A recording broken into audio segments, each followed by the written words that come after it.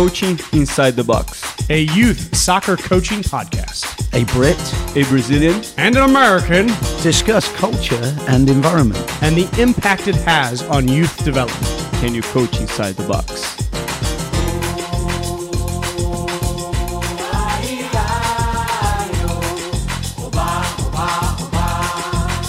Hello and welcome back to another episode of Coaching Inside the Box. Philippe, Andy, and Andrew here, just the three of us, to dance and sing and share some wonderful good news about soccer, soccer coaching, soccer culture, and how it all comes together to make kids brave, creative leaders for life. That's a brilliant intro because, dance and sing, because I heard yesterday about this Beatles song that I had never heard about before, and it's a closet #1 hit, and I couldn't believe I'd never heard about it before. And let me kind of whistle sing it to you. Is that a joke already? I'll whistle it and sing, and you see if you recognize it. Ready?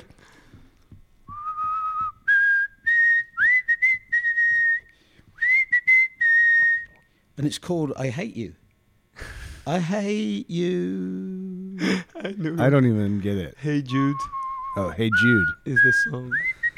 Andy's whistling this, so yeah. Hey I hate Jude. you. Jude. All right, got it. You. Man. Woo. Can we start a pod over? Big, big boom.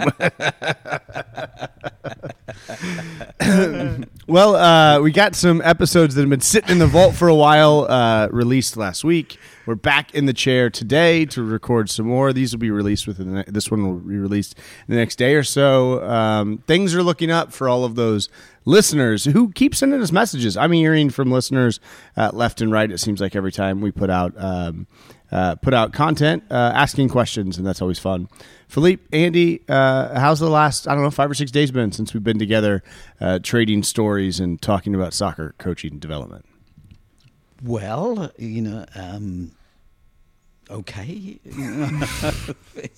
It's like any part of life. If you're fully engaged and you're really pushing the edge of the envelope, there's good days and there's bad days, right? And I think that's the nature of a well-lived life and certainly a great soccer career. If you're really going for it and you're treading into the edge of the unknown in every practice, there's going to be a lot of screw-ups, and you've got to welcome those. I quoted you. You'll probably be proud. In my training session just the other day, there's a kid that I coach and have coached since he was, 4 or so, and Philippe trains him, and he is so freaking hard on himself. Like if he makes even a kind of sort of 10% mistake, he's yelling at himself and beating himself up and smacking himself in the head and saying, "I'm terrible." And Philippe's going, "Oh, I know exactly what you're talking about." And I yelled at him. I said, "Hey, Will, the man that never made a mistake never made anything." And he just looked at me kind of funny because I remember I have that voice of you saying that in your head, that you were constantly beating that quote to a drum. But it's funny sometimes as coaches, we exist entirely to give our kids a platform to fail, encourage them to fail, embrace failure, and as a result, typically have kids that have a really high self-concept. But occasionally we get, in my experience, kids that have a really high level of intensity and competition and competitive fire or whatever it is that actually makes it difficult for them to be involved in failure and embrace failure and not have failure kick their self-esteem down a notch. And obviously those kids need this more than any other kid, right? If they've got a natural penchant for that. But the coaching puzzle, having done this now for 20 years or whatever it's been, it's not cookie cut at all. And you always get these kids that surprise you, and you have to really, really work hard to figure out how to move them in the right direction. Yeah, and you asked, how I've been doing, and I'm rewriting my second book. And, it's one of those things where, I wrote it at a trying time in my life, and I think I didn't do as good a job as I would have done, had I have had just a little bit more time to sit down and think through those things. And I rewrite a page, and for some reason, there's pages that I just can't get right. And I have to dig down in, and I make mistakes, and it doesn't sound right, and I scrap it, and I go back, and I start over again. And, that perseverance is, I think, what makes a player great. in our philosophy, you've got to try that drag Maradona thousands of times, and you fail and fail and fail and fail.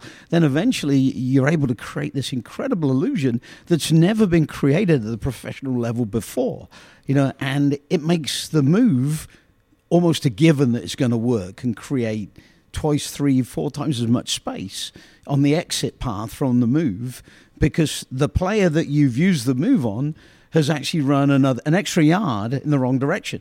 So they've got an extra yard to make back after they finally figure out that you're not going where you first indicated you're going. But the point is that it's the failure that makes the success. And most of us don't have the perseverance, to, work through that failure, because it's negative, right? It doesn't feel good to fail and fail and fail. But if we remember that each failure is actually a step on the road to success, we can actually feel good about our failures.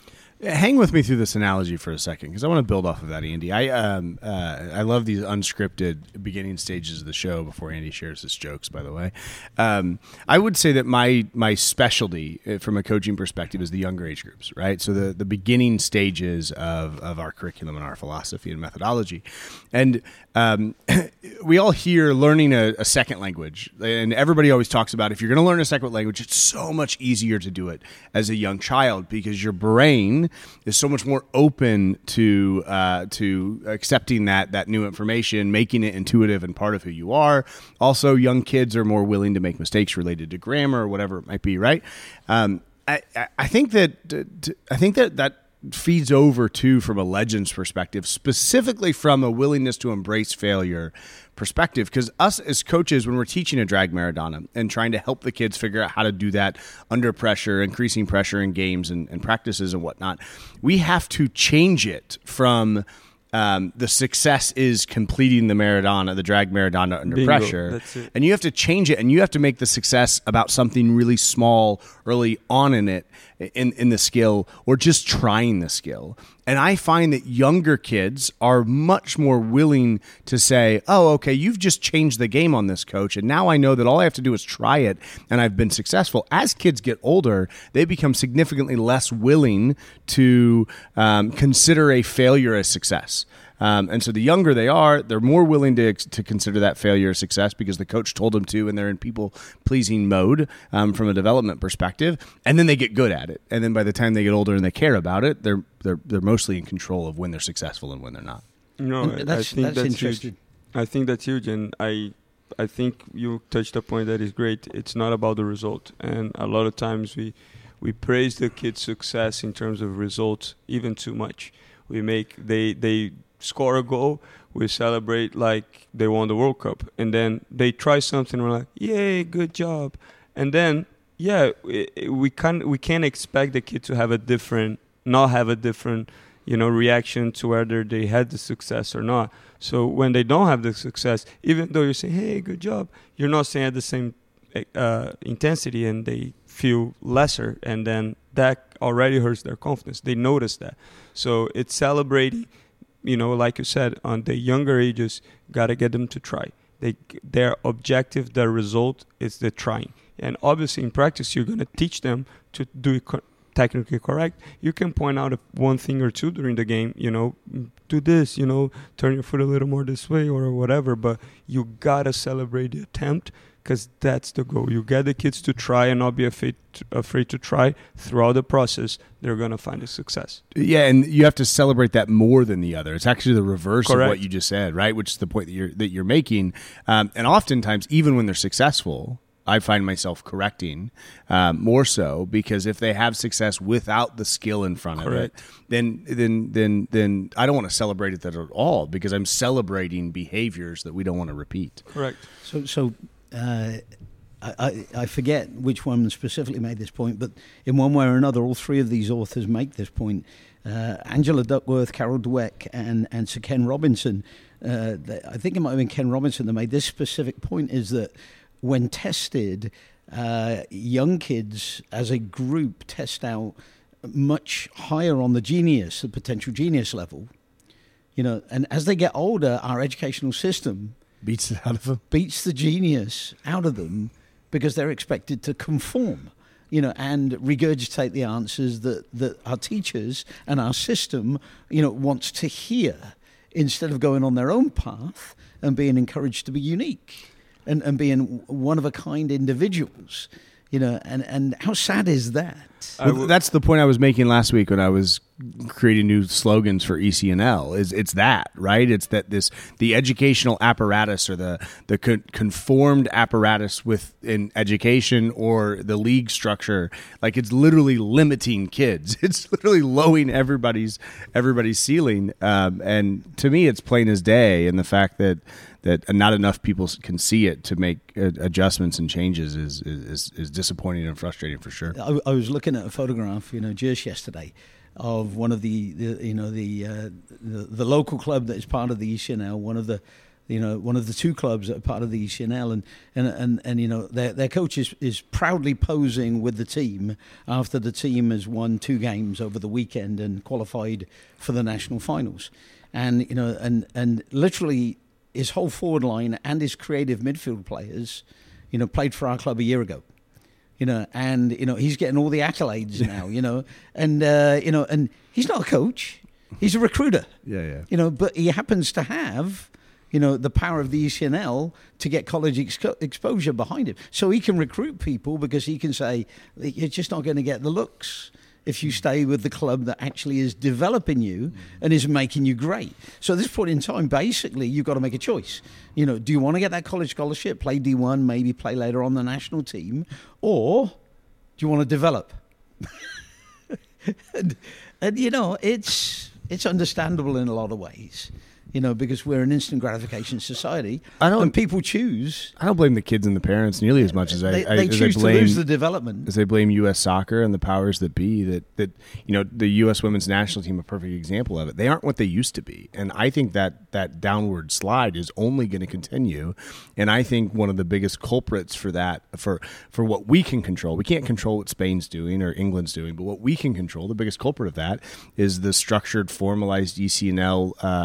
Pay-to-play, Super League, good old boys, country club soccer, and that's what it is. Like, if you've got the right political connections, you're in. And like, I just think but even when it isn't country club soccer, because they find a way. If they've got a brilliant player that we've developed, I don't mean country club soccer in terms of that the kids have to pay. I mean country club soccer in that ECNL is the country club, and the clubs that have the right political connections to will themselves into this inside of the country club are admitted. I honestly think the biggest problem is the college coaches themselves, and maybe NCAA and AIA as a whole, in a sense that you're relying on the girls' side on 60-something clubs for your recruiting in the United States. So in the whole country, 300+ million, you're relying on 60-something. It's a really small pool. I remember when I played for Fluminense, they had a map of Brazil, and they have little pins. You could only see pins because that's everywhere they had a scout in the country. So the most remote place in Brazil, in the middle of nowhere, where it's dirt poor, they have somebody there. They're looking for players. They're looking for players. So they're not outsourcing, the recruiting. They are doing themselves, and they're doing all over. Because, that's what the mentality in Brazil is. You don't need to find 100. If you find the one, you're set. You sell, like Palmeiras sold Gabriel Jesus, 5-6 years ago for 30 million, and now they sold Hendrick for 60. So they, in 5-6 years, they found 2, one every few other years, and they're the richest club in Brazil. Not only because of all the investment, but because they find those players. The Billy Bean. I don't think the problem is as bad in Brazil as it is here.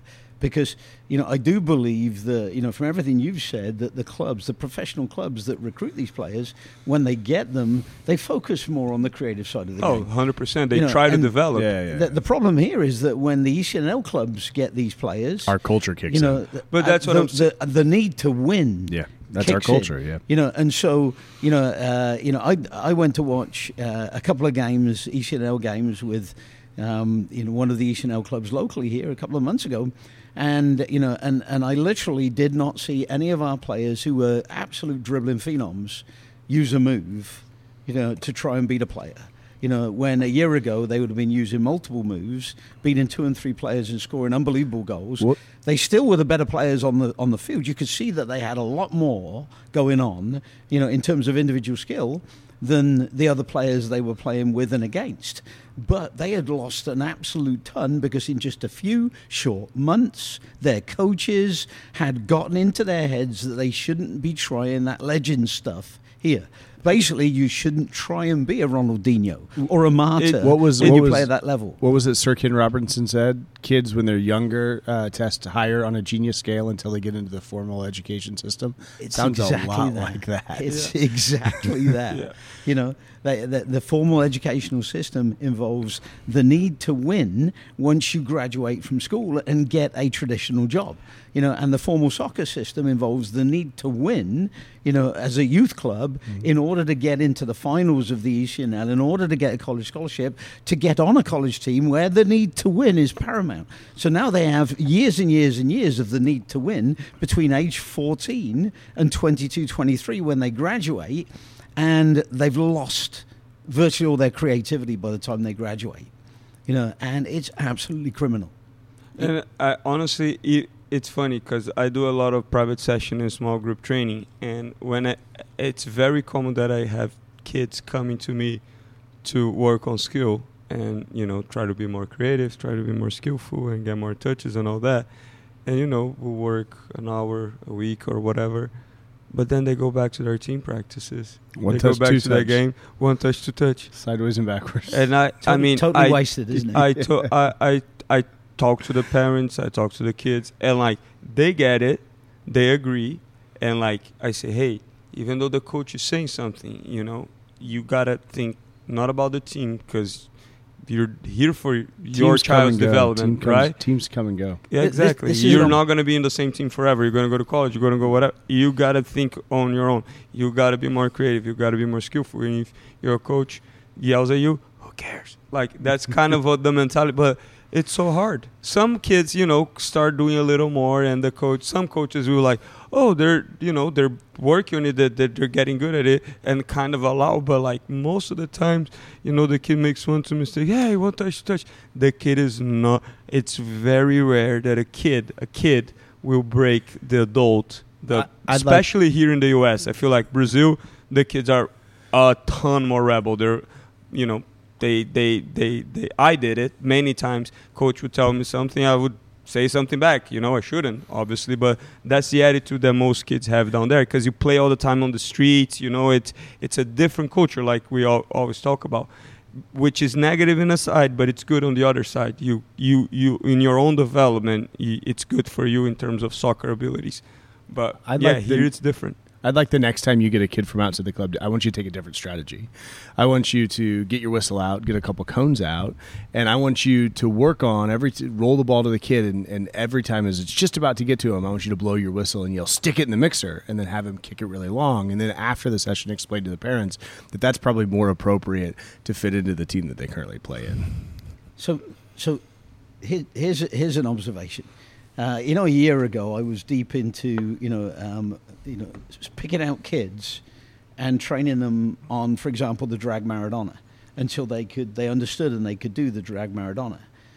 Even within our club, I felt it was a semi-wasted exercise because after they left me and went back to their regular teams, the coaches in our club weren't prescribing that you have to use this move during games.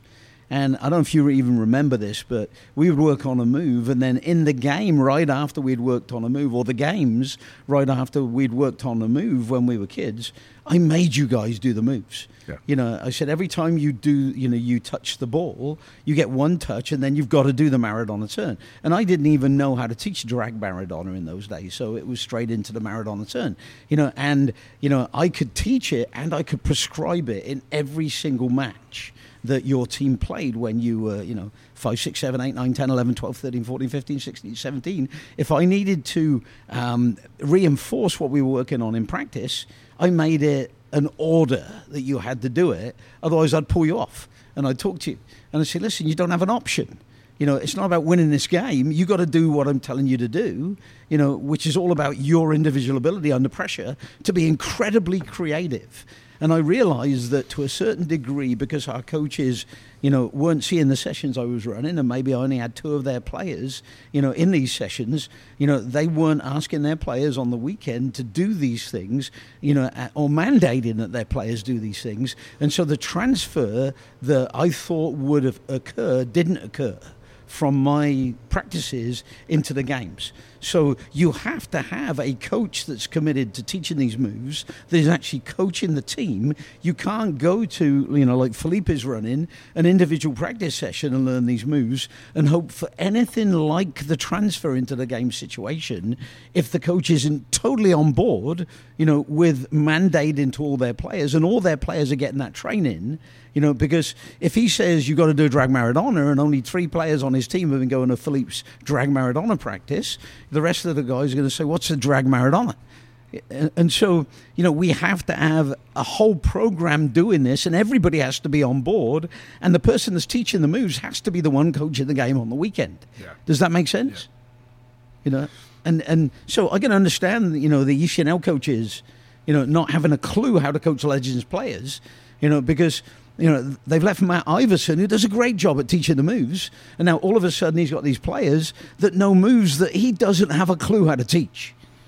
So he doesn't even know this move enough to say, do a drag Maradona. He's not worried about it. He's worried about all the tactics, all the formations, all the zones. Have you seen the field map nowadays? There's like a ton of rectangles and squares. It's geometry.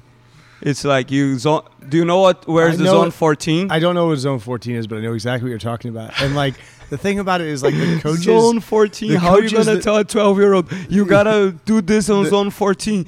Where's zone 5? The coaches running those youth sessions that way are so proud of it. I mean, they stand up there with peacock syndrome times 10. Like, oh my gosh, yeah. Like, we've been really working on zonal stuff and training a lot lately. And I'm like, you big old dummy. Like, for the love of everything that's holy. Like, golly. It's pattern plays times. I mean, you got to tell the kid, you got to memorize all these things in school, and now you got to memorize 17 zones on the football pitch. Like, every great team that's ever existed, whether that be Brazil in 1970 or in 1982, etc., every great team that's ever existed because they didn't use pattern plays. They didn't play predictable zone play. They did things that were improvisational, that were genius, that nobody could force. Just watch the goals. In those World Cups. Like, even Argentina in 86, what Maradona did, it's nothing listen scripted. To the Brazilian, even Argentina in 1986. I mean, I love me some American football. Like, I love the Chiefs. I love watching the Chiefs. I love watching Mahomes. I love all of that. Well, why do you like watching Mahomes? I love, yes, I see your point. But what I love, and I've always loved, all the way back to a kid, I put this together. The difference between American football and soccer is the difference between a positive culture and a negative culture. Football is top down. The coaches sit up in a glass box with a headset on and tell the players what to do. It's war with no creativity, none of those things attached to it. Obviously, Mahomes is enormously creative, but it takes a special generational talent to have that creativity within him. If you look at the other quarterbacks in the league, they're not playing that way, right? And soccer, it's not that at all. And yet in our ECNL level, and we're not mentioning any of these coaches by name, obviously, but like, we've gone and watched their sessions. We see their social media stuff, and they're so proud of freaking Zone 14. And like, they're spending all of their time trying to turn soccer, the most creative, player-led game that exists, and turn it into some scientific American football pile of garbage. And they're proud of it. Like, that's the part that just baffles me, and I smile and nod when I meet these very lovely coaches, because I know them all. They're great people. They're just donkeys when it comes to teaching. But what they don't realize is that this focus away from massive creativity and improvisation doesn't just end when the kids walk off of the soccer field. Because if you're brought up as a genius, this goes back to Sir Ken Robinson or Angela Duckworth, and these authors that have pointed this out again and again and again. Success is a combination of grit, but it's the creativity that goes with the grit that creates an animal that is unbeatable, because you've got the ability to improvise on the fly, do absolutely brilliant, unpredictable things, and dominate the opponent, and that's what the great Brazilian sides did throughout the decades, and it's what they're not doing now, unfortunately. As much as Philippe, you want Endrick to be, the latest Pelé, he ain't. I don't see it. He'll do a few nice things, but he's not Pelé. Nobody's Pelé.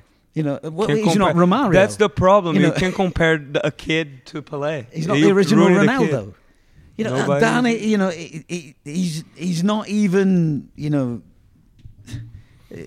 Let's Andy, he's 17 years old and he just won the 5th best league in the world, carrying the team on his shoulder. How can you say that he's not anything special? Yeah, he's starting for Brazil now. Those listening at home, welcome to our text chat. You watch him play 3 times. You watch him play 3 times. What's happened? He's about to start going backwards because he's playing in philosophies that do not match his current skills. So he's not going to improve between the age he is now. What's he, 17, 18? 17. He's not going to improve. He's a kid. By the time he's 23, he'll have been exposed to so many mediocre coaches that think they know how to win games that he's just not going to improve. But don't you think he has a higher chance than the other 17-year-olds that are not as special as he is? Today's higher chance is a low chance. For sure. Today's higher chance for sure is a low to that. chance. But is he usually banished to zone 14, or what zone does he play in? I don't know. I don't know. The only zone that I know is 14. That's the only one I learned. He'll be hot potato in the ball, before you know it. And that's the sad thing, is the system beats it out of the individual.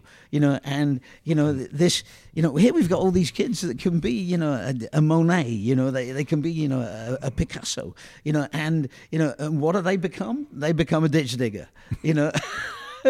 It's really, really sad. The golden age of improvisation. I'm really afraid of this. I think it's behind us. It's not in our club. We have kids doing this every weekend, hundreds of them, out there improvising like crazy. And they build deep, solid, brave, creative leadership character as a result of being willing to take risk and having mentors that say, go for it, kid. Go paint your picture on this field. Do something really original, really artistic, and just believe in yourself. I don't know. You're sounding more and more like my grandpa every day, Andy. He's so negative. My grandpa was. I walked uphill both ways, barefoot in the snow to school, and just this romanticizing of the past. We'll see. Am I negative or am I romantic? You are romantic, but when it comes to Endrick, you are very negative. There's no romance in your perspective. The Brazilian is negative. Listen, he made me care about Brazil national team again, because I didn't care anymore after 2006. I was like, whatever. In 26, Andy will be rooting for Brazil as much as you are, and as much as every Brazilian in the United States during the World Cup. But for me, we've lost our true north. Over the last 20 years, the last time they won the World Cup was 2002. The last time they were truly brilliant was 2002. We've lost our true north. The North Star has disappeared out of the heavens. We were brilliant in 2006, but there were so many problems in the World Cup. You guys understand that in that World Cup, they had 100,000 people every training session, and the coach would start doing some sort of training, and the crowd would start booing, and he would put finishing or just scrimmage, so the crowd could see Ronaldo scoring goals, Adriano scoring goals. They go like, so literally the World Cup was like that. Yeah, we lost, but that team was, the 2016 was a sin not to win, because that team was so good. So the longest unscripted intro ever. We haven't even touched the notes in front of Andy. Let's keep going and then just do the next episode of 56. You might be right, Philippe. It may be better once in a while just to off the cuff it. Yeah. And this is what we ask our players to do. Is look at the current equation and do something wildly creative that nobody expects. And just from doing that, you're probably going to make it work. because it's not scripted. It's not anything that anybody's seen before. It's that willingness to go out on a ragged edge, and do something new. And, the old saying in creative society is, if you're the player that always does what's been done before, you're never going to invent something new.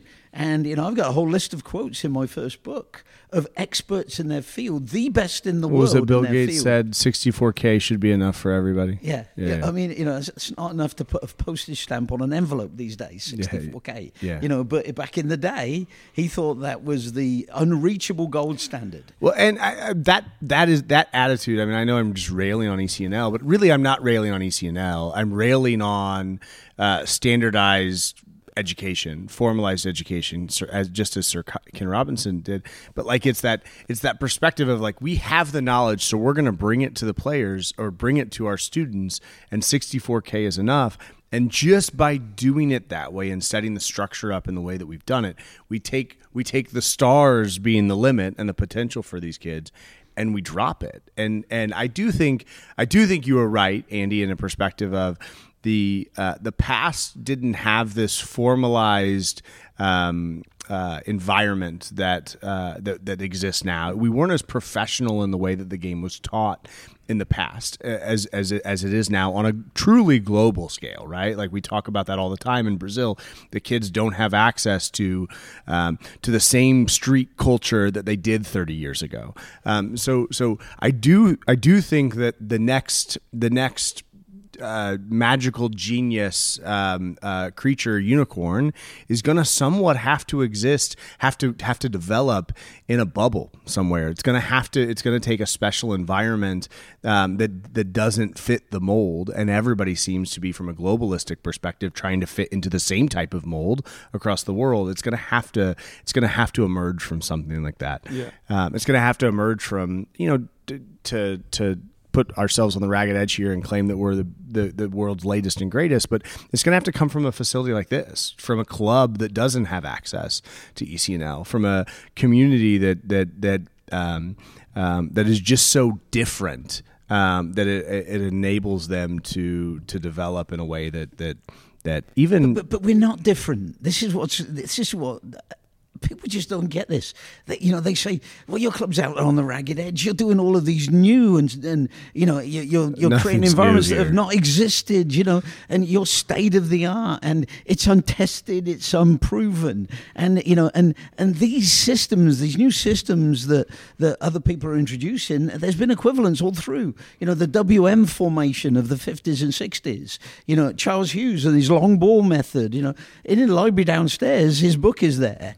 I started reading that book and I bought into it a little bit at the start, and then I realized, boy, this is not working, for England and for the English players, and England went into the doldrums for decades because of Charles Hughes and this, we have to minimize the touches taken up the field, get the ball long and into the danger area and then win it back. High pressure, win it back, and so all this stuff has been tried again and again and again, and I go back to what I'm saying, though, is that, people look at us and they say, you've got this newfangled idea, and I look at them and I say, no, it's not. It's street soccer.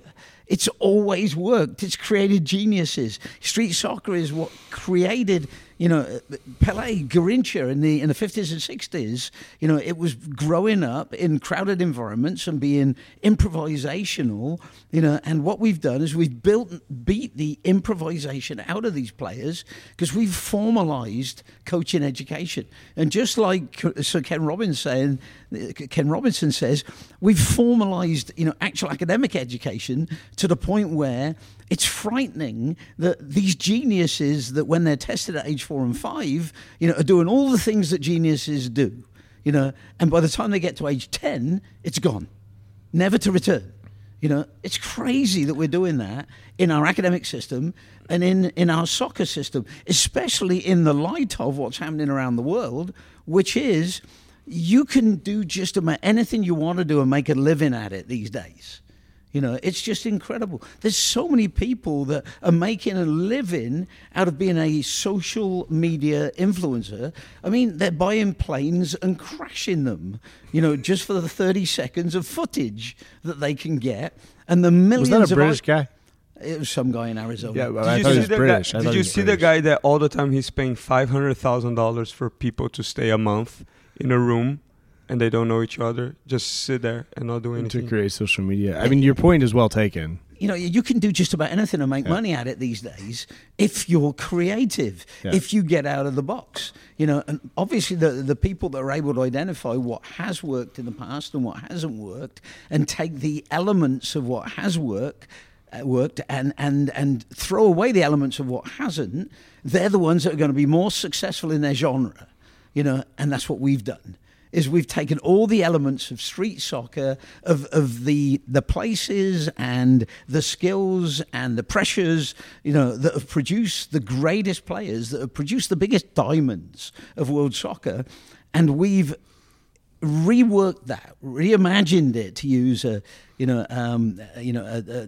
book name from Tom Peters, Reimagine, one of my favorite authors, because the guy's totally out of the box. Buy his books, you'll never regret it. You know, and we've reimagined, you know, what happened organically in the streets of Brazil, and we've put it into a formal structure. We've reproduced it in the way that fits in American culture. That's exactly right. You know, because it wasn't going to happen here unless we did package it this way. You know, and it wasn't genius. You know, of course, we're producing players now that do genius things, but it wasn't genius. It was just a process of simple logic. You emulate what the world's best players did, and you try and emulate that piece of their society. You know, we can't emulate the poverty. We live in the richest country in the world. So what we have to do is we have to emulate the circumstances that poverty gave them in which they became the best players in the world, which we can do because we're wealthy enough to put in Kansas City over 100 box soccer courts. You know, so what we've done is we've done the intelligent thing within our environment, and we've created this wonderfully enjoyable, wildly fun atmosphere where the kids come in and they get 1,000 touches in an hour and a half, 1,000 shots. You know, you can't help but be a great finisher if you're getting 1,000 shots in an hour and a half. You maximize what you're capable of doing, right? And so, like, have we developed a Messi yet? Well, no. I mean, Messi is but we won't, because of the environment that we live. Because we're competing with social media. I see what you're saying. Our kids come 2 or 3 times a week. Leo Messi played 4 hours a day, every day, 7 days a week. Yeah. But you're not going to have a Johnson County kid from Kansas City. We've created an environment where kids within their God-given abilities and the society and culture they live in, the time constraints, and they're as close to Messi as they're going to get. Yeah, the enticing, alternatives, that we're competing with, and that's why we're successful, is because every time a kid picks up a soccer ball and hits a great shot into the corner of a box soccer court, they get a little squeeze of dopamine, and that felt good, because in their mind's eye, they just hit a 30-yarder into the top corner of the net. So they're not just hitting the corner of a box soccer court. They hit that sweet spot, and they felt the power, and that thing hits the front wall within inches of the side wall, and it comes back, and they get that little squeeze of dopamine. But that dopamine is hitting them on the fly to the next shot they're going to take, because they know that they've got to get there before the ball hits 4 walls. In this tiny 20 by 12 box that we've created, 8 foot high, the ball can't escape. And so it's a little squeeze of dopamine while you're on the way to hitting your next shot, and your next shot, and your next shot. And so the repetition factor is incredible, but it's not this slow thing you see in the NBA 3-point shooting competition. It's not this measured thing which, you can do in a totally controlled manner from a single point, at the top of the arc. This is this improvisational thing where the ball 60% of the time is dropping and bouncing and coming off of walls, and it's hitting you at all different angles and all different heights, and you become a fox in the box. And then you put an opponent in the court and you play this mini version of racquetball, and it becomes the most amazing head-to-head. It's like, bare knuckle fighting, in a 6-foot square. where all you can do is dodge and duck and weave and throw punches. You can't run away. You can't hide. You can't backtrack like so many boxers do, in the big championship ring. You've literally got to, find a way to slug it out in tight circumstances, And so it's street soccer on drugs. It's street soccer, just with the heat turned up. As I've said before, and I'll say it again, I love this analogy. Don't know where I heard it from. I'm sure it's not mine because nothing I do is original. It's like not being in the kitchen with the heat turned up. It's not even like being in the oven. It's like dancing on the hot plate, at maximum heat, and that's what you do in our facilities with our philosophy. You dance on the hot plate every session. If our coaches follow what we're advising them to do, their players are dancing on the hot plate every single shooting session, in a way that they cannot do in any other environment. Make sense? Yeah, no, and it was funny because I brought a friend. Is that a yes or a no? Yeah. I brought a friend this week to practice. Just hanging out and watching practice, and we did a skill work to begin with. It's a Brazilian buddy. Yeah. Then we did 2v2s. I didn't know you had any friends. Oh, I do. More than you probably. Yeah, Jeff Van Dusen told us on the last episode that he's proof that you do have a friend. One friend. Well, Andy was born in I think it was 1784. 1901. 1901. Exactly. Yeah. All his friends are dead. But yeah, like we did a skill warm up, and then we went into 2v2s, and like he was like, "Whoa, what's happening? Oh, no, these two are playing against those two against those two. They score." He had that same visceral reaction that Andy had the first time he saw 2v2. Well, he kind of knew, you were talking about my age. A lot of this philosophy was learned in the trenches in World War I. I was there. There's a lot of fighting, a lot of hand-to-hand combat. Well, narrow spaces to play soccer in. And you had to fight with a bayonet when it got close. But then, yeah. So I kept saying, yeah, if they score on this goal, the game never stops. They go straight into the other goal because they make them score into the outside goals because they're 15. They're going to 11. I found out that if we go in the normal futsal indoor goal, they would shoot in the middle of the goal, when we were playing games outside. So I'm like, let's go to the black tapes, go to the big goal and made the difference. Do you realize that, that when Andrew played for me and we only trained outdoors, or pretty much, most of the year we trained outdoors, the only goal that counted, when Andrew was playing for me, was in the side netting, which of course, if you went high into the side netting, it was really narrow. The target was really narrow. Because, it gets narrower the higher you go. So, you had to go low into the side netting to maximize your chance. Have you noticed that there's on every field here, right by the tape, literally, what is that in inches?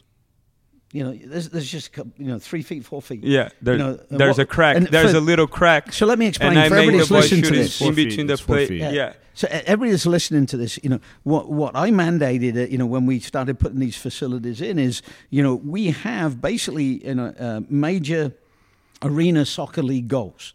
In our facilities, but those are too small. I think they're 8x12s. Yeah, they're too small, and they don't, groove the habit of putting the ball into the corner of an outdoor goal. So what we did is we taped an outdoor goal on the boards, and now I only award goals if they go between the post of the MASL goal, the MASL goal, and the tape, which is the corner of the outdoor goal. So what I was saying, sometimes I make it even smaller because there's a little crack on between the two. Wall. Yeah. So literally, it's instead this of 8 much feet space. As they get better, 4 feet to it's shoot. It's this much space. 2 feet on either side. Yeah. So they have to be even more accurate. Yeah. Which I love that because as they get better, you say this is respectful to you. You're so good now that we need you to really be accurate. Yeah. Anyway, so then we were doing and I explained what it was. They're being creative, working on. All the skills, taking people one, passing, moving, doing different runs and all that, defending, pressure, cover, all that, transition. When they lose, they got to go straight away, blah, blah, blah. And he understood. And then we went to 4v4, at the end. And it was 4 teams, you score, they make and take it super quick and all that. And the whole point he didn't understand what was going on. He was like, what's happening? But like, they score, the kid gets it and the other team is not in yet. If they shoot quick, they score. I'm like, yeah, that's the point. So the guys there are coming out. They need to be ready and they need to be stepping high. Otherwise, for 15-year-olds, they get a ball in the box, they place it from there. It's an easy goal. So they got to be ready. They got to be sprinting on the field. And at least one guy needs to be sprinting to the ball to not let the guy shoot. And like the whole time defensively, if you notice, the boys never back up a little bit, because when you back up and allow for a pass, it's fine. But here, if you back up, you're allowing for a shot. Right? So you have to, every time you're defending, you got to be super tight. And when you're with the ball, because all the defenders are super tight, you got to play faster. You got to be more skillful. You got to be more creative. Your decision making needs to be faster. So I started telling him all these things, and I said, see, since the ball never goes out, and even when they go out, they're going out like watching, because they might go in right away. You see the level of intensity, like they're all communicating, yelling, da, da, da, da. Like, and the whole time, I'm like, when we go to play games, and just watching the warm-up between our team, and that happened in Orlando, and even the boys pointed out to me, like, coach, look at that warm-up. And like the other team just passing and moving a little bit, passing and moving a little bit, passing and moving a little bit. And then the most intense part, because I was watching, most intense part was a 3v1 possession. 3v1. 3v1 is so easy. It's as intense as it gets, right? For other teams. So, that's it. Then I was like, okay. And then in the game, my boys run over the other teams because they're not used to that intensity, that pressure. And it was fun for me to see a friend that knows a ton about soccer and at first, because when you look at it, you don't put thought into every little thing. But as I start addressing every little thing, it's like, man, this is really, really good. I love it, And I think that's what most people, when they see our philosophy, they have those responses, but they don't get it. If they would listen to our podcast, they would. So just as we're talking, I had an original idea for me. No. And so this thing about halving the distance between the Massel goalpost, the indoor arena soccer league goalpost, mm-hmm. and the outdoor posts that we have taped mm-hmm. onto our walls. Mm-hmm. I realized that we should make the top corner go all the way, even when we're half the distance lower down, above the Massel bar level. We should make the top corner go all the way to the Massel post. And create this super valuable rectangle, in the top corner, because that's where the keeper can't get to because of gravity. So that is the margin of greatness area, and this just occurred to me. We should actually put in with gold tape, a square or a rectangle in the top corner that goes all the way to the regular the bottom post. corner, and the bottom corner too. They can get down to the bottom corner. It's not as valuable. Maybe the square needs to be a little bit smaller in the bottom corner. I would say literally a little square, a square in the top corner and a square in the bottom corner. Bottom corner is just as important as the top corner for me. No, but actually it's not. So this is what's interesting, is that the traditional philosophy has been that where the goalkeeper makes the most saves by the post is actually halfway up. Exactly. Right? Yeah. It's not. Because gravity drags you down. So where the goalkeeper actually makes more saves is low to the post. And as the ball gets higher, gravity loses its impact. And this is something I've never read about, but I've just figured out over time. So we should have a goal is worth 1 goal if it's 3 feet or below. A goal is worth 2 goals if it's between 3 feet and 6 feet. A goal is worth 3 goals if it's above 6 feet, and that area goes further into the middle of the goal because gravity is more of an influence. Because you get dragged down. The minute you start to dive, you're working against gravity. So gravity pulls you into the bottom corner. It pushes you away from the top corner. Is this making sense? I'll push back. But I'll push back a little bit. I don't think you're right on that one. I think if the ball is on a straight line, if the keeper is in this mid goal is the keeper's height, so he gets there way quicker than if he's jumping. It's further. It's a straight line that is further. This is geometry. You can't argue that. It's. I mean, it would take a lot more analysis to use data to fetch this out. But keepers aren't. Their starting place isn't from the middle of the goal, and so if a keeper's near the post, they're going to more quickly get to their height on that post than they are to the floor. If the keeper's further from the post, then gravity does play a role. So it would have an arcing factor. I want to put this visual, help the audience listening to us visualize this. Recently on our Facebook page, I think I shared a video of the first indoor facility we put together. And that was in 2009, I think. Did you say we put together?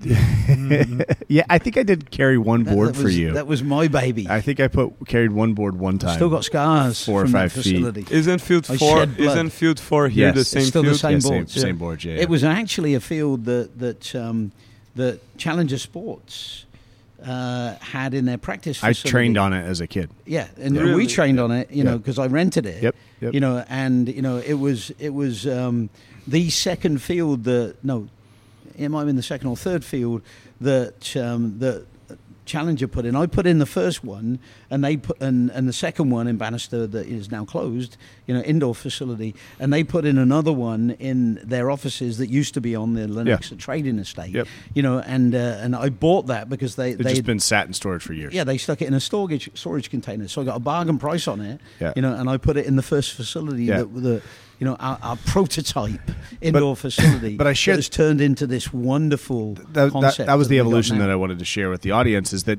so? We started that facility in 2009, and at the time, our club was really small. I had maybe 30 teams, maybe. A team in age group most likely would miss an age group here or there. I think on the girls' side a little bit. In the older age groups, we were really, really, really small, and that's where we trained. And we have evolved over the last, nearly 15 years to where now we have 3 facilities in Kansas City. We're currently sat in our flagship facility, which hold on a second. Yeah. We got 4. We got another one just about to open.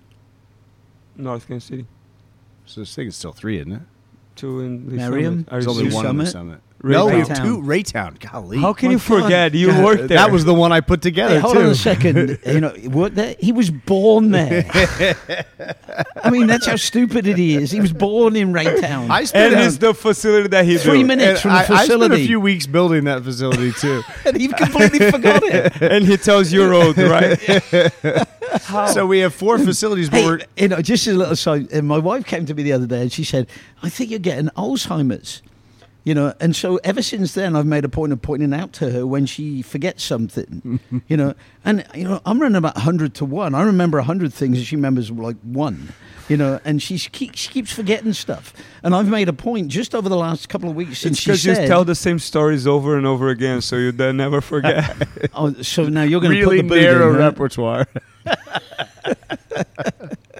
Let me make my point for the audience. The problem is I tell the same stories so many times I've forgotten who I've told them to. Exactly. Have I ever told you this story? Yes. But you got to listen again. See how I start it, though? I do start it with, have I ever told you this story? But you forget to listen to their answers. Because I don't even bother to compute who I've told it to. But regardless or whether they say yes or no. Regardless of always say yes or no, you still tell the story. We're sat currently in our flagship, which is 70, give or take, 1,000 square feet. We've got 14 fields, plus 2 turf training areas, plus nearly 60 box soccer courts, right? It is massive and it's giant. And within this facility, right, Philippe and Andy just went on a crusade describing the finishing and the attention to detail that we as coaches have, debating what's the best way to present these fields to our players to have for them to gain as much success as they can from the training environment. And this facility and every one of our facilities are packed Monday through Friday, from the moment kids get out of school until I'm shutting the baby down, past 10 p.m. on the nights that I run my late sessions, right? And then on the weekends, Friday night it runs all the way till 10 p.m. for games, and then Saturday and Sunday it's dusk till dawn, games all day long. And this environment, the impact that it's had in a positive way on kids has been one where it's been a slow evolution. It started with one field with a few teams, and if you build it, they will come. And kids started showing up, and parents started getting it, and they got it. Obviously for competing different reasons for every specific family, but I think the general reason for the families, the reason that people have got it and continue to come back, and our program has grown from 30 teams 15 years ago to, what are we now? I couldn't even, 150 teams. 150, something like that, right? Like, we didn't buy anybody. We didn't merge with anybody. It's literally all organic growth from programming that we put on. And the reason for it is because our focus is on brave, creative leadership for life, on using soccer as a vehicle to give kids the tools to propel society forward, to always looking to build and grow and change, and never having this let's just settle mentality. Let's just take what we've got because what we got's pretty good and sit on it. And that's why we do the podcast, because regardless whether it's here in Kansas City or any city in America, we want, or in the world, we have listeners from all continents, and all we want is more kids playing soccer the right way. The right way, and, yeah. So I just had this great analogy that jumped into my head. So when I was about 17, 18, I was doing an apprenticeship at British Leyland, which was the biggest car manufacturer, I think, in the world at the time. And we had this big car factory on the outskirts of Oxford, England. And, I signed up for a 4-year apprenticeship to be a buyer. And I went around all the departments, and I learned what they did in all the departments, because I might have to be buying stuff for their department when I graduated from the 4-year course into actually doing a full-time job there as a buyer. And so I went with the foreman to the press shops.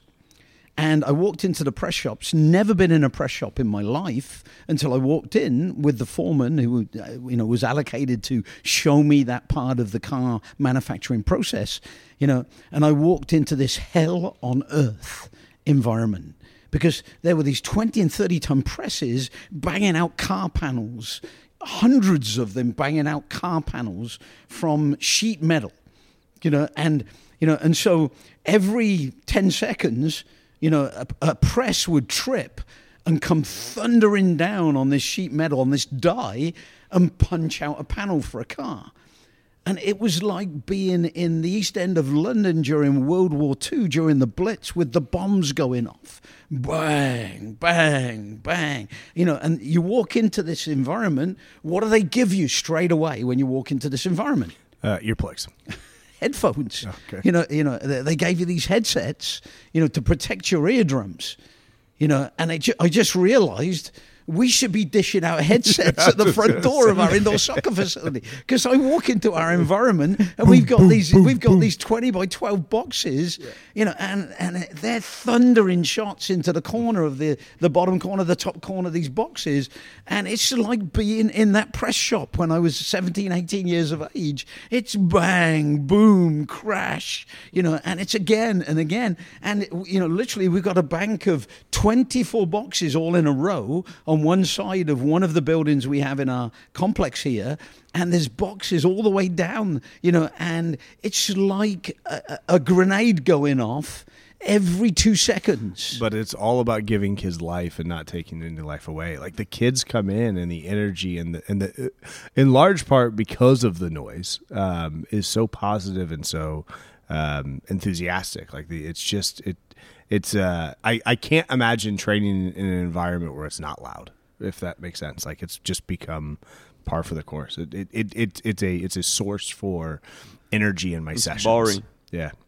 There's actually a chapter in The Lord of the Rings, where they describe how Bilbo's down in the caverns with the dwarves, and they're all working, at extracting gold, from the seam of gold deep in these caverns, and it's hot and it's sweaty and it's noisy, and that's what it's like in our facilities. It's hot, it's sweaty, it's noisy, but boy, are the kids learning stuff. Yeah. You come in and you hit 1,000 shots. And are they having fun too?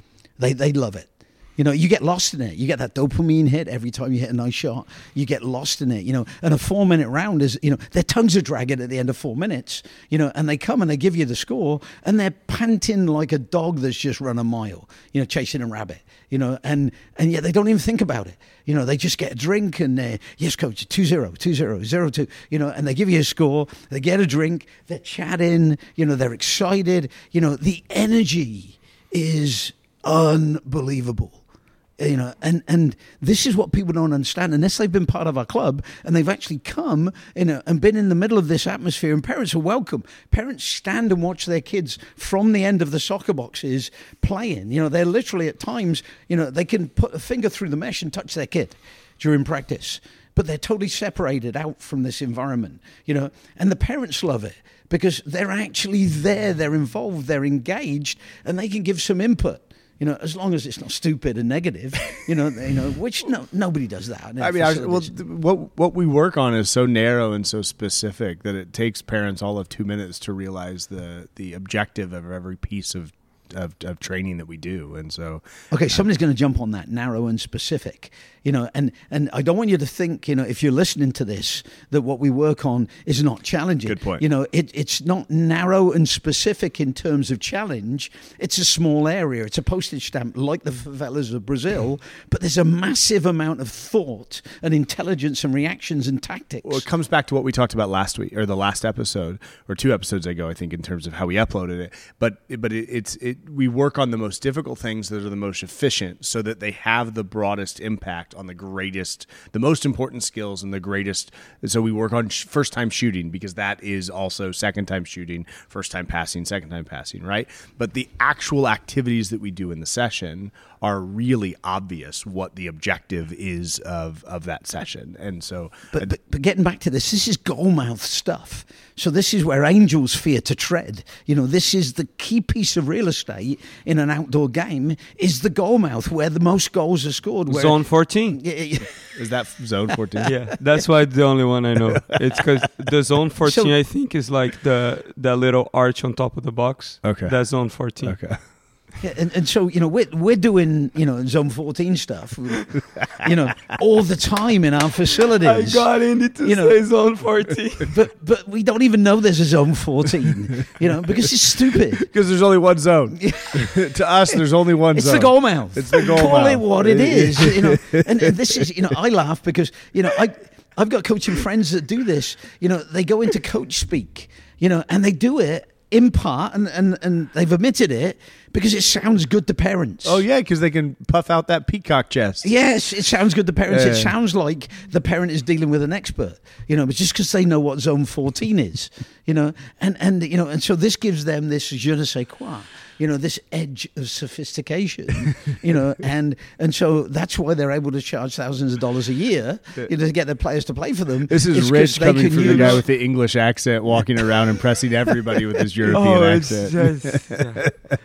Biggest hoax. It's is it when I ran super besides clubs, futsal. When I ran super clubs all over the country, there were British coaches that hadn't a lick of any phys ed training like the guys that I brought over for Challenger Sports had. They didn't have the phys ed training. They didn't have the higher level playing experience like most of these guys. They certainly didn't have a phys ed degree, and they're getting paid a fortune in all of these cities around the country. There was one group in New Orleans of all expats.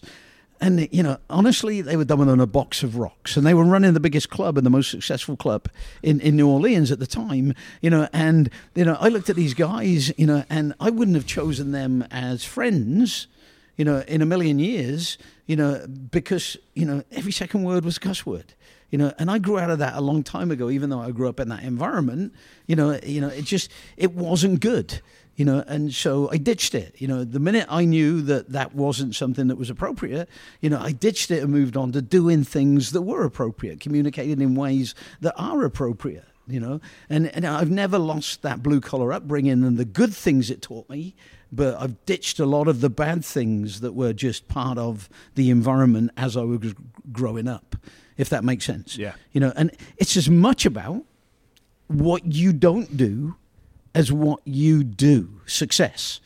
And what we don't do is rondos, because they go sideways. They go, there, here. It's always going around the target, and even when you do a penetrating pass, it's a pass. It's not a shot. It's not a finish. It's not the most difficult pass, which is the one that ends up in the corner of the goal, and is that great goal that they talk about for decades, because it won the World Cup, and so why not work on the things that are going to make you the superstar, the Ronaldinho, the Pele, the Diego Maradona, the Zinedine Zidane?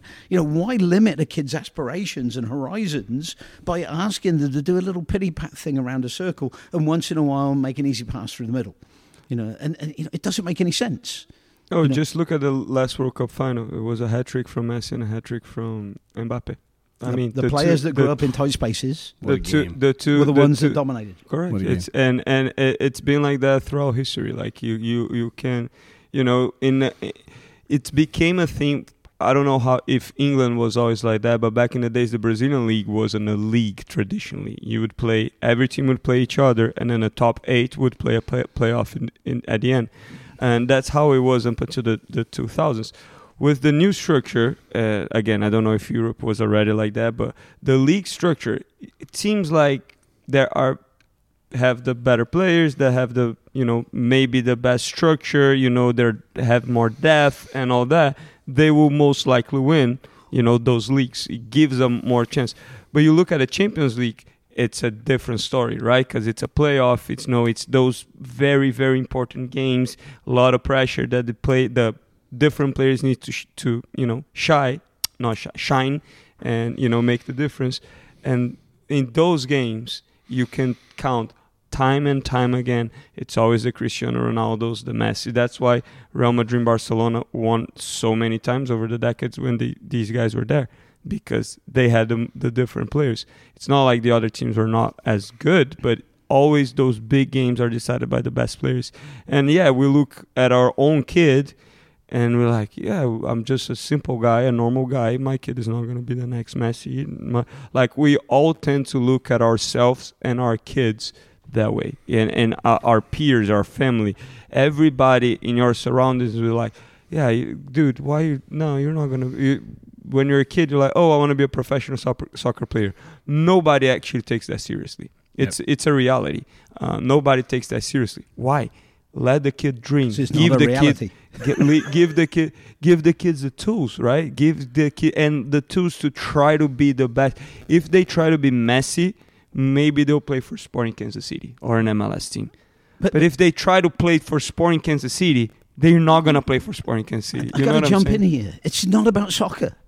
And it's the subject of my second book, Legends for Life, that, I've just finished rewriting 100 pages of that book, because this is so important, is when people sign up here, they think they're signing up to learn the game of soccer. No, they're learning how to be brilliant in life. Mm-hmm. Soccer is just a vehicle to learn how to be a brave, creative leader. And this is the massive value that other clubs don't even touch. And our club digs down so deeply, so massively into being a brave, creative leader. Because in front of everybody, you've got to do things that no other clubs expect their players to do. In our club, you got to go for it. You got to take 1 player, 2 players, 3 players on, and you don't just try and run past them. You got to try and do a drag Maradona to completely create an illusion that makes them run 2 yards out of the way. When you go in the opposite direction, and then you got time to pick your spot and score an incredibly controlled finish. And people don't understand that it's about life, and there's 1,000 ways in which what we do here, and the risks we take, and the self-belief that our environment gives every single kid, that's what makes them successful in life. And it's not because we expect them to be a college player or a pro player. It's because when they get to maturity, they've got the self-confidence to say, I can do what I want to do. I can believe in what I want to believe. I can make a living, having fun, doing things that at this point in time I've never done in my life, but I might just want to experiment with, with an eye to doing this as a career, because this really looks attractive to me, and having the guts to go for it, and most success is achieved because somebody had the guts to go for it, not because they had all of the tools when they first went for it. They learned on the way up. And if you look at successful people like Richard Branson, they took risks that were just crazy. The early stories of Virgin Records, and the risks he took, and going and buying secondhand albums from somewhere, taking them to the markets and selling them on the weekend, how he built Virgin Records, was literally, one LP and single at a time when it was vinyl, and just taking the risk to buy and sell and creating this music behemoth, that had a store. As I was growing up, there was a Virgin store in every high street, in every city in Oxford, England, but he learned on the way up. He didn't, do, Virgin Airways and Virgin Space, whatever, when he was, first starting out. He had to get a bloody nose hundreds of times in order to be able to do what he's doing now, and that's what we do here, is we ask kids to get bloody noses again and again and again, taking people not on. literally. Yeah, no, not literally, but we ask them to take people on, and get tripped and and fall, and that's why we have turf and we don't have tile, is because our players fall a lot, and when you fall on a futsal court, you break Ouch. a collarbone, whatever, it's a lot harder to go down. So kids don't dribble on futsal courts, because when they get tripped, it hurts to go down. Kids have no fear dribbling in our fields because they're padded, they're cushioned, so when you hit, you don't feel it most of the time. It's just a slight bump and you're up again and you go again, and you just get tough without realizing it, so it's a whole different mentality, if this all makes sense. Yeah, and I mean, we're wrapping up now, but I wasn't going to do it, but you mentioned futsal. I watched a few futsal clips on my social media lately, because a lot of people I know are having their kids play futsal.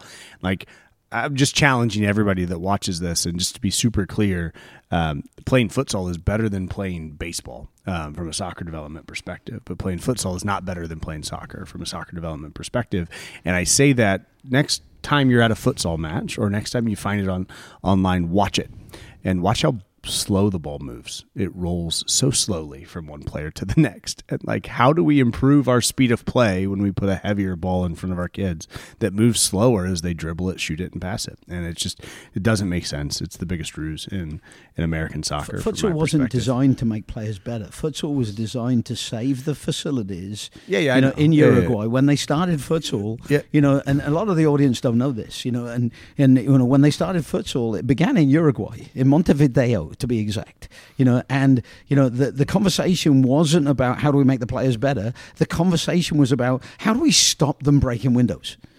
And so it was to preserve the facilities, so that they took 60% of the bounce out of the ball, made it a smaller ball, so it wasn't such a heavy ball and would break the window, so they made it smaller, and they took 60% of the bounce out. And there's a whole story way back in another episode about my daughter had never played futsal, and made the national team, played for the USA, and the very first futsal game she ever played was for the USA national team. Why? Because she'd always played box soccer. She'd played 1-on-1, 2-on-2 in a box. She'd played on these tiny fields all the time growing up in the Legends concept, in the Legends environment. And when she played futsal, she walked off of the court after trying out in Wisconsin, for the, to get to the final tryout, which was actually in Kansas City, and she walked off the field and she said, "Dad, this is easy because it moves so much slower than playing in our facility and playing box soccer, and playing with limited space with a real ball, that has that extra 60% bounce, made it so easy for her to control and dribble a futsal ball." And over the years, coaches that, the guy that used to, that like still owns US Futsal, John Parry, he would say, "No walls here," and it was a total hoax. because walls with a real ball give you the chance to play a wall pass and time your pass perfectly so that it comes off of the wall at an angle that allows you to get behind the defender, get it back and put it in the goal. It's the best wall pass training you can ever get because the ball comes back. If you hit it right, the ball comes back exactly where you want it to. And if you're hitting it to a teammate, like in futsal, because the ball goes out of play and wastes time in futsal, so you got to hit a wall pass to the teammate in futsal, the ball doesn't come back the way you want it to because the teammate doesn't get the right touch. The wall always gets the right touch. If you hit it the right way, the wall always gives you the ball back the way you deserve it. And so futsal just doesn't cut it when it comes to developing great players, because it wasn't designed to develop great players. Having said that, it's better than most other indoor options during the winter. So if you don't have, box soccer courts and small boarded fields like we have here, that can double the technical skills of your player during those winter months, futsal might be the only option. And that's all you can do. So you have to do it. And you should do it then. And you should do it then. Yeah. But it's only because it's the only alternative, and it's a poor only alternative, to what we do here. It's not because it's better than what we do here. Yeah. And I could have put futsal courts in here. They would have lasted a lot longer than the turf. The futsal court lasts forever. But I decided not to because of the developmental value at great cost, thousands and thousands of dollars extra, because it's more developmental to have turf and it's safer to have turf. And we want our players to go for it without fear of falling flat on a hard floor, and having a nasty bruise at the very minimum. Does that make sense? Yeah, total sense. I think the worst is when young kids go to us and say, hey, we need to go play outside. That's, for me, is the worst, because I think, I mean, do you remember the 7v7 the first year at Heartland, or even the kids that play up a year to play a year early? I mean, the field looks like a farm. Like, it's so big. Yeah. It's like the kid touches the ball once every 7 minutes. It's the dumbest thing ever. Yeah, and that's when I think, what we have is the best, but like up to a certain age, it's better than outdoors too, because outdoors is too much space. They never touch the ball. Yeah. There are no walls. It's even slower because they don't touch the ball. And I remember the first time I saw the Grand Canyon, and I walked up and I was like, wow, this is huge. I feel that way about the Overland Park Soccer Complex these days, the Shields Soccer Complex. I walk up to the soccer complex and I get out to a field and I'm like, wow, this is huge. But you don't touch the ball very much in huge areas. Yeah. So you're not going to develop, and you're certainly not going to develop that ability right in front of goal. Yeah. What's the zone? 14. Zone 14. Go on. All right. As we wrap up, last message I want to make sure you hear at home.